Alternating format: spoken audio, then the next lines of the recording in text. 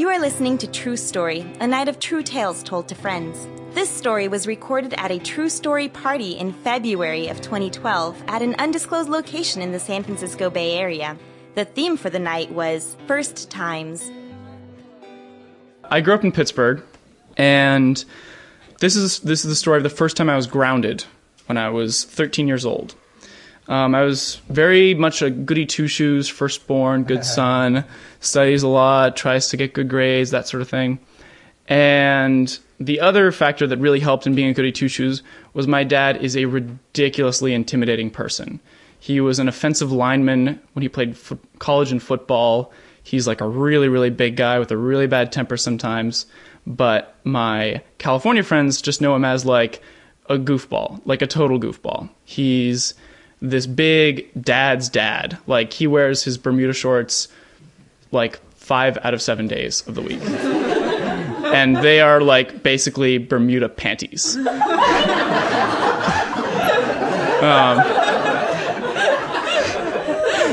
That was not planned. I will now question whether this should be actually distributed on the internet.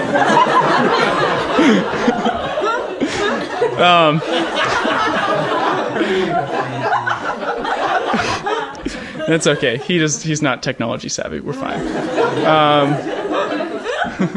But when I was 13, much more intimidating guy. And so this is 2001. Cell phones at this time were much larger and less good than they are now. The beginning of the summer, I'd gotten a cell phone. I'd gotten like one of those huge Nokia bricks, those things that like you could throw it down a flight of stairs, you could bludgeon someone, you could do whatever you wanted with this thing, it would still make a phone call. It was great. And it was also a time where jeans had pockets, like pockets everywhere. So many pockets. And it was the summer, 2001, Pittsburgh. I don't know if you guys know Pittsburgh, but it's basically filled with parks. It's an incredibly green and hilly city. It doesn't seem that way. The way you think of it, you think of like steel and smog and grittiness all over. But it's really green because it was owned by all the steel barons, so they owned all the land, so the land got turned into parks and they died, which is great. So it was the summer, basically just my dad and me at home. My siblings are all at camp. My mom's at some conference or something like that. And we make plans to have lunch one day. It's just like one of those things that you feel incredibly adult as a 13-year-old. You made plans to have lunch with your dad. Like, those plans seem like some huge significant thing when you first make them. Like, yes, I will note that down in my notebook, and we have plans. This is cool. But of course, I also have friends who are doing bad things, and that's more exciting. And I went to the local, I went to a private school that was like a 45-minute bus ride away, but I did not like anyone I went to school with. Annika's giving me a look. Whatever. I'll take another drink of wine. So all my friends went to the local public school, which in near downtown Pittsburgh is really not good some of the time.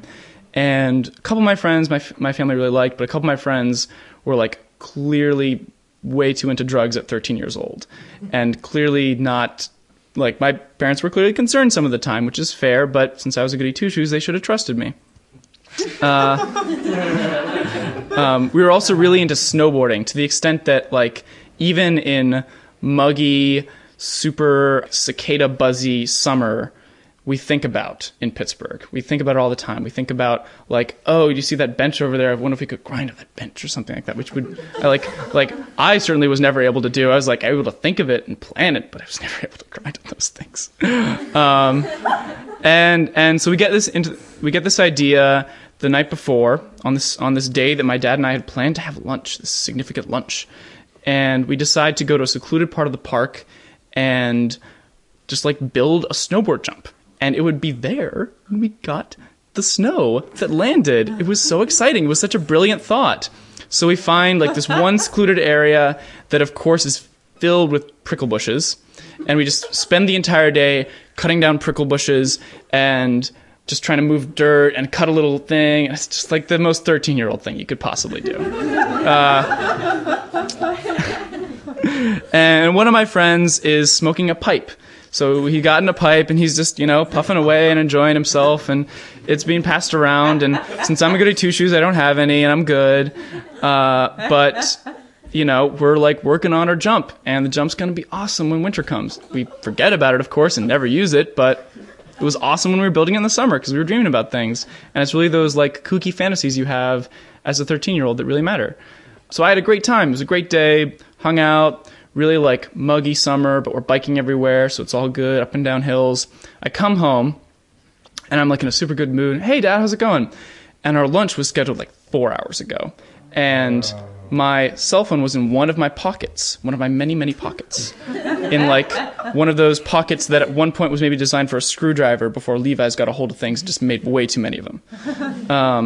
And I find him in my mom and dad's room in the addition that they'd built of the house, where the ceiling slopes down like it's the bow of the Titanic, just like falling onto their bed.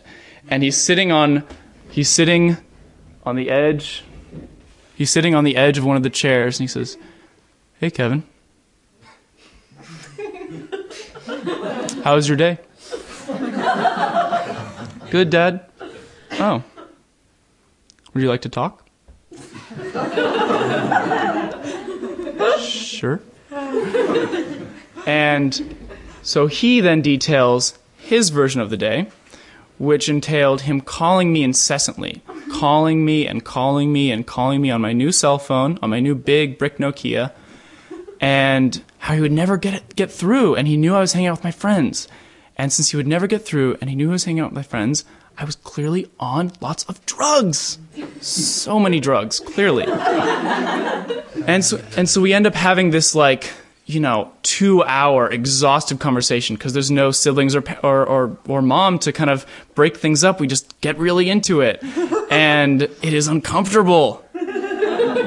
And by the end of it, we kind of come to a resolution that all right, yes, don't worry, I wasn't doing it. It's all good. And it was really, really painful to have that conversation because he's super intimidating to a 13-year-old. And then because we'd had this kind of cathartic, long conversation, eventually we just start talking about, how he was in college and all that sort of stuff, and how his experiences not so far from mine, and it ends up at a good resolution, but it's kind of one of those calming moments after a storm. And then we go over across the street to the neighbor's place to just hang out with my friend Matt in the McCown's place, eating on their deck. It's beautiful. After a good, long, muggy summer day, a nice, chilling, cool that falls down on things, and the cicadas are really starting to quiet down and chipper.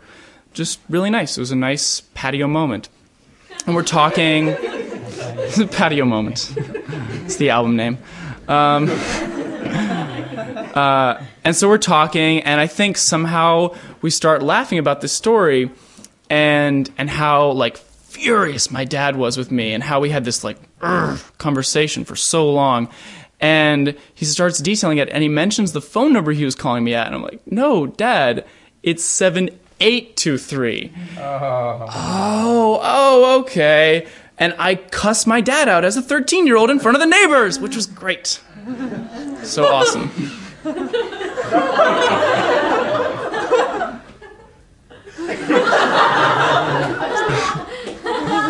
And that's basically it. It's enjoyable. First time I was grounded. I was grounded for 2 hours.